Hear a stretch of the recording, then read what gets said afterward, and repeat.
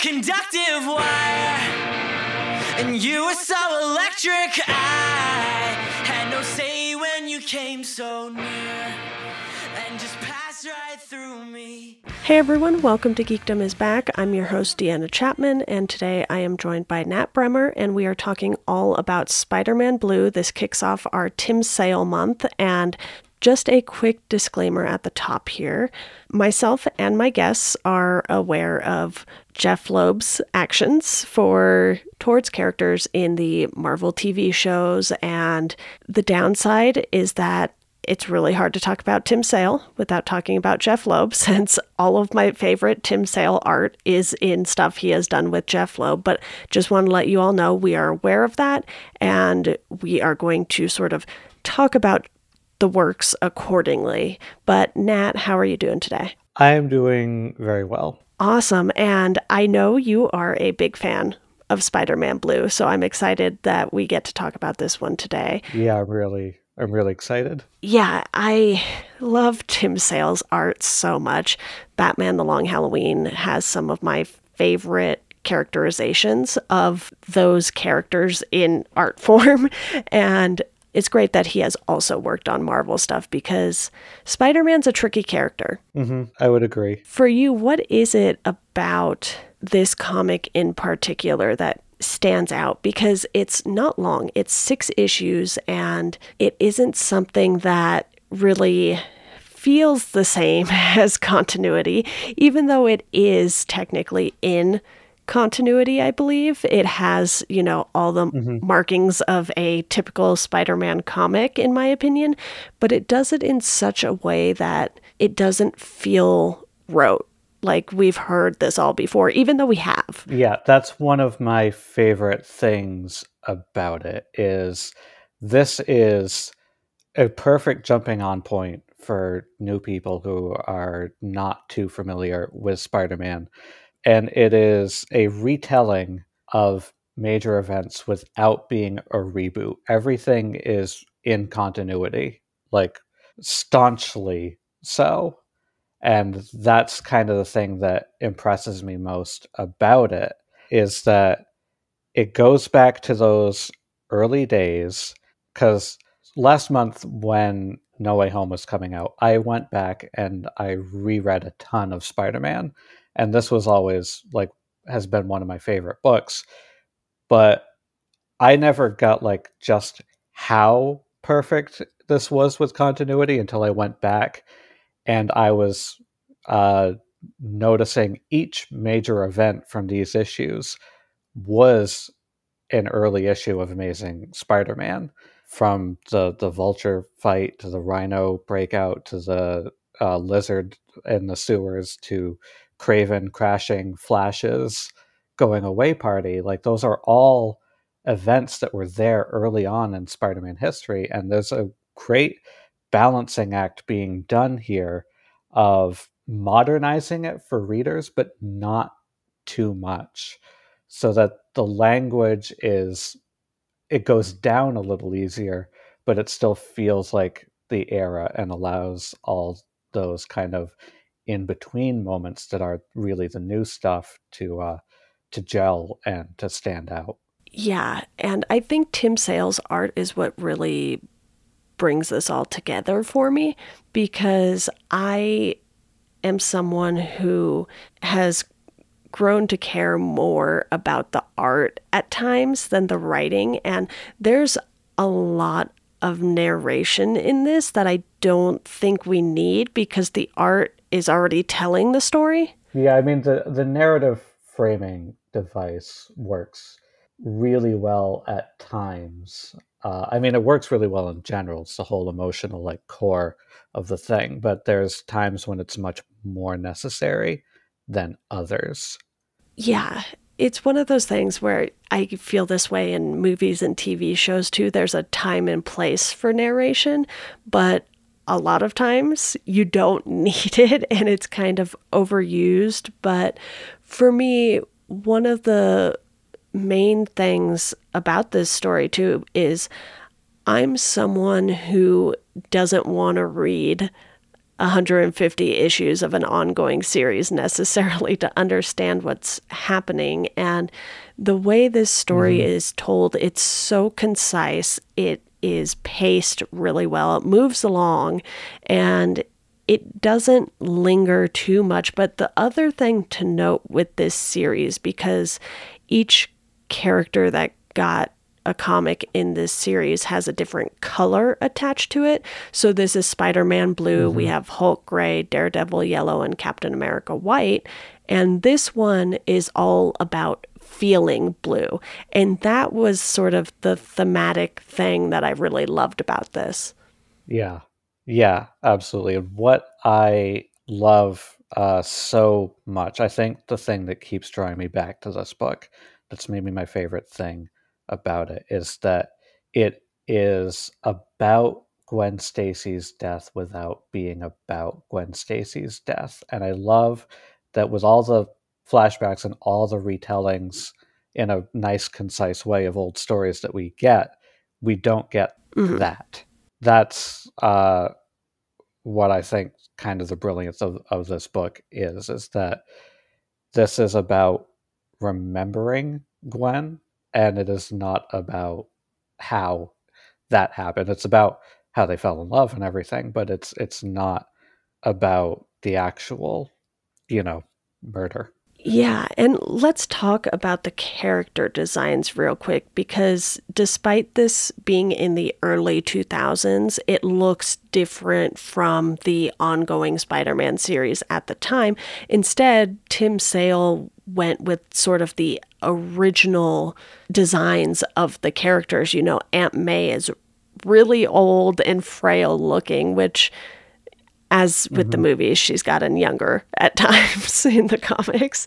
But for me, I think making this a story where it kind of takes you back in time and then goes through Peter's life in a way where it's not like reset every X amount of issues was nice, because you're getting this full picture, and we don't need to see Gwen's death to ever understand the impact of it in this.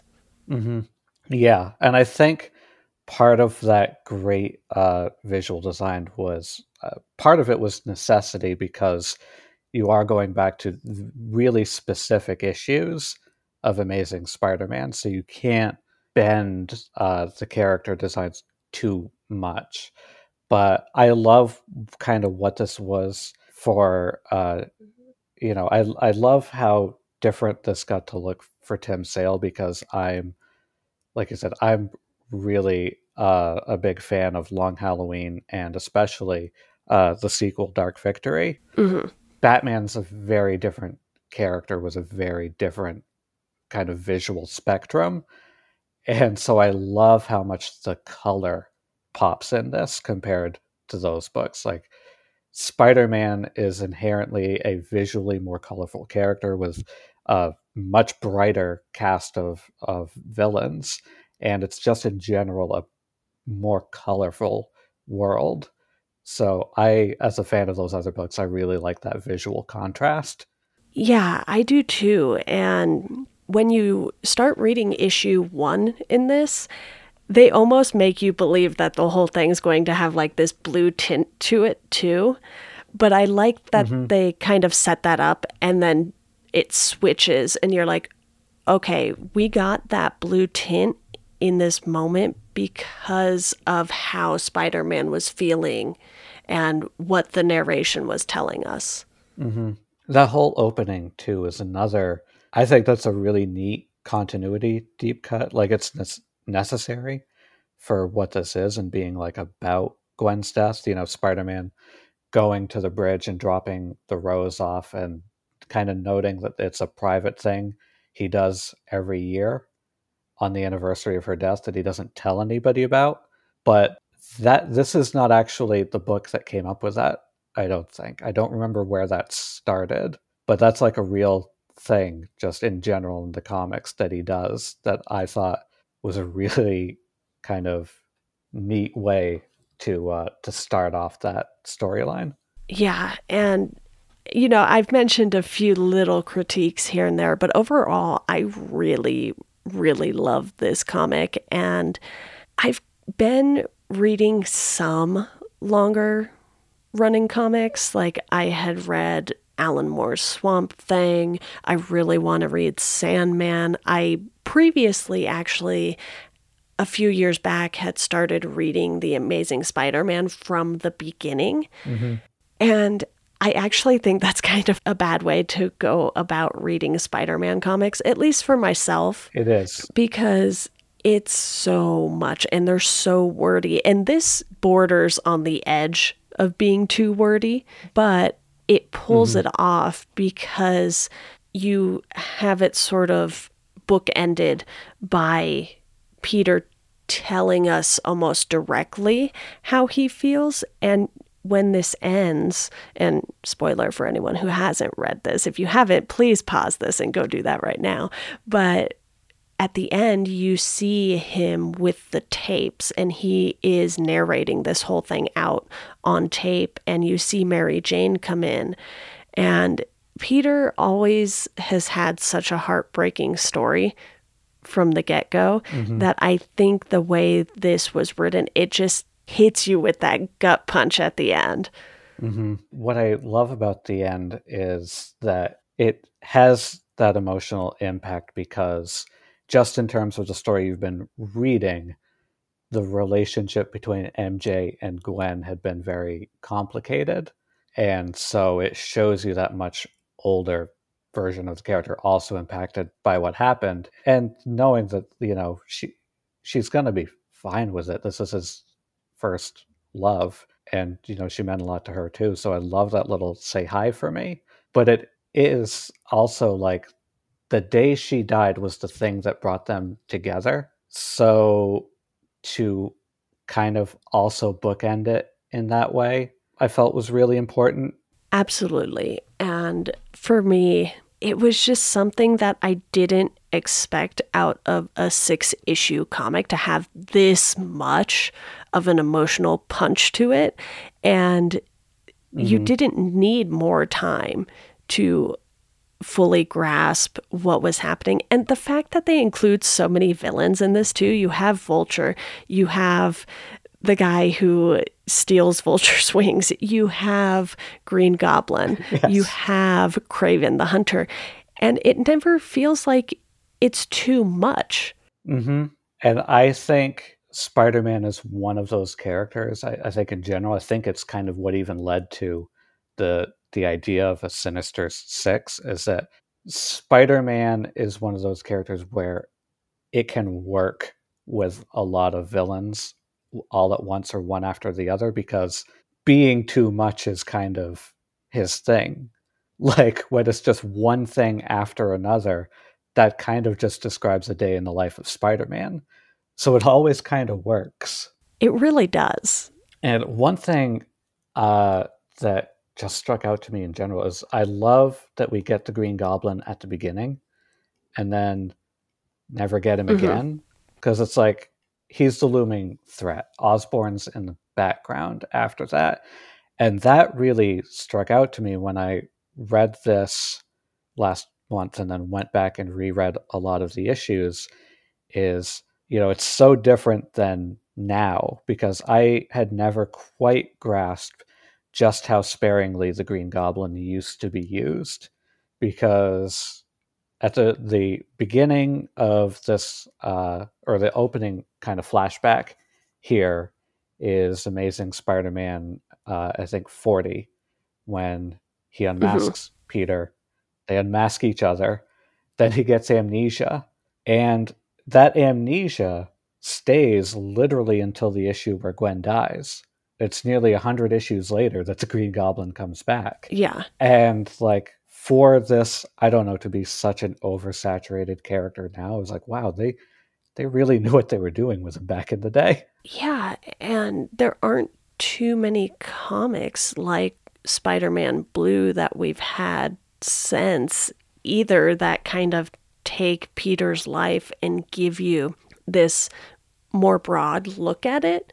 I think in recent years, and I guess this will double as my recommendation for today, but Spider-Man Life Story was great because of this. It's a what if Peter actually aged in the comics series. Yeah, I really, really enjoyed that too. Thinking a bit again about just the gut punch moments and the emotional impact for me, I think the crux of this book, like the thing that kind of makes it resonate with me, is kind of everything this book is doing is, I think, summed up in a single line, which actually kind of broadcasts how much they could have reined in the narration. But there's one line that's as he's setting up the story, Peter says, "It's about remembering someone so important to me that I was going to spend the rest of my life with her." And that's an obvious setup line, but it's so important because in a lot of ways, this death was as impactful to Spider-Man and to Peter and to the overall story as Uncle Ben's. Maybe even going forward more so, because with Uncle Ben, it was the way he died more than that he died that led him to this Right. path. But with Uncle Ben and Aunt May were ancient. Yeah. Gwen had a future stolen from her. She was like 20. She and Peter together, they had their future stolen, and that is, I think, part of the process of that mourning that always happens whenever Peter brings up Gwen. And they do a very good job in those final moments of issue 6 where Pete knows that it's been a good amount of time. It's not like this just happened. He's still reflecting on this years later. And that just shows you how much of an impact it had. It's not like he entirely ever moved on from it, and who can blame him? But the fact that we then see how understanding MJ is of that, and the fact that she gets it the way that she does, I think if we didn't have that scene, this wouldn't have hit as hard, because you're like, oh, okay, everyone in Pete's life, especially MJ, kind of understands the impact of this. Yeah.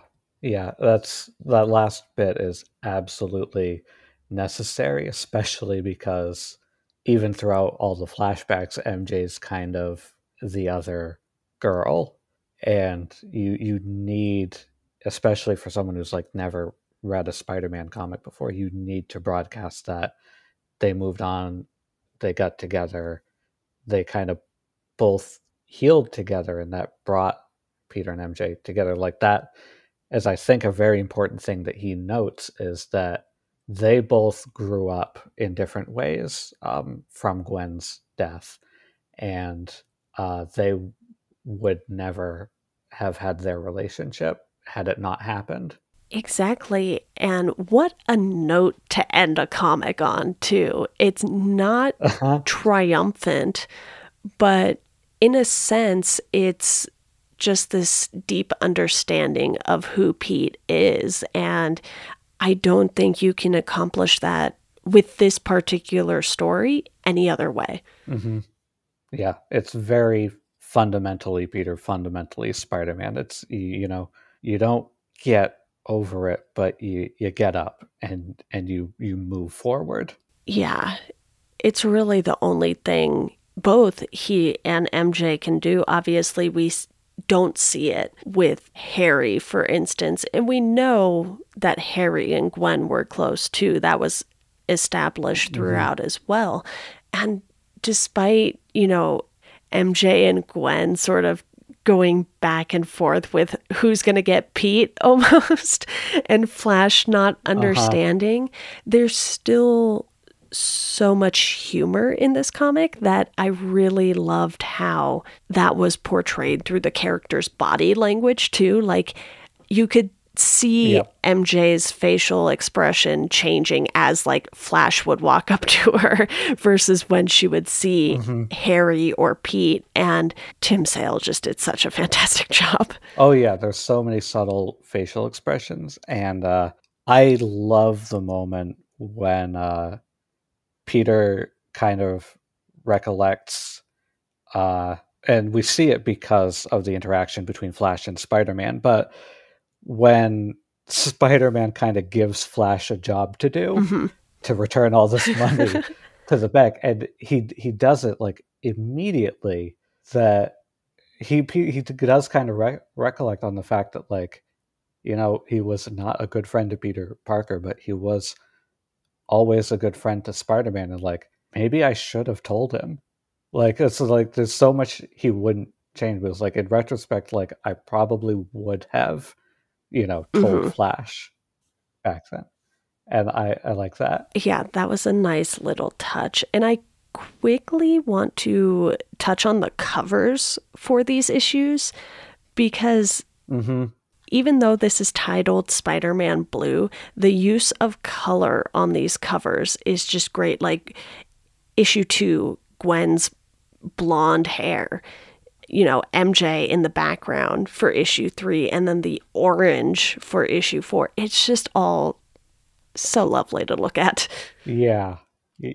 Yeah. I kind of want to touch on, not to bring it down, because the colors are gorgeous. They're genuinely gorgeous. And I don't want to bring it down a note, but I have this great collected edition with some of the scrapped covers in the back and interviews with Tim Sale and Jeff Loeb. And there was an Aunt May cover that Tim Sale fought really hard for. And, you know, I have been praising some of the writing here, so I am going to take this opportunity to take Jeff Loeb down a peg. But there was an Aunt May cover that Tim Sale like loved, and Jeff Loeb was literally, in his own words, like, I'm not against Aunt May. It's just the 13-year-old in me would say, "Who's this old bag of bones on the cover? Can't the artist draw a hot babe?" Hate that. My goodness. This is why we had a disclaimer at the beginning of this episode. That's not the exact reason, but is one of them. Yeah, and as much as I love this, because, you know, it's healthy to have complicated relationships with art. As much as I love this, there are moments, especially in the Gwen and MJ kind of fighting over Peter, where that energy seeps through a little bit. In particular, like, I can't get over like this. I don't know if this is like something Loeb genuinely thought was romantic or cute or, God forbid, sexy, but MJ and Gwen both fighting over the opportunity to dote on Peter while he's sick is so weird.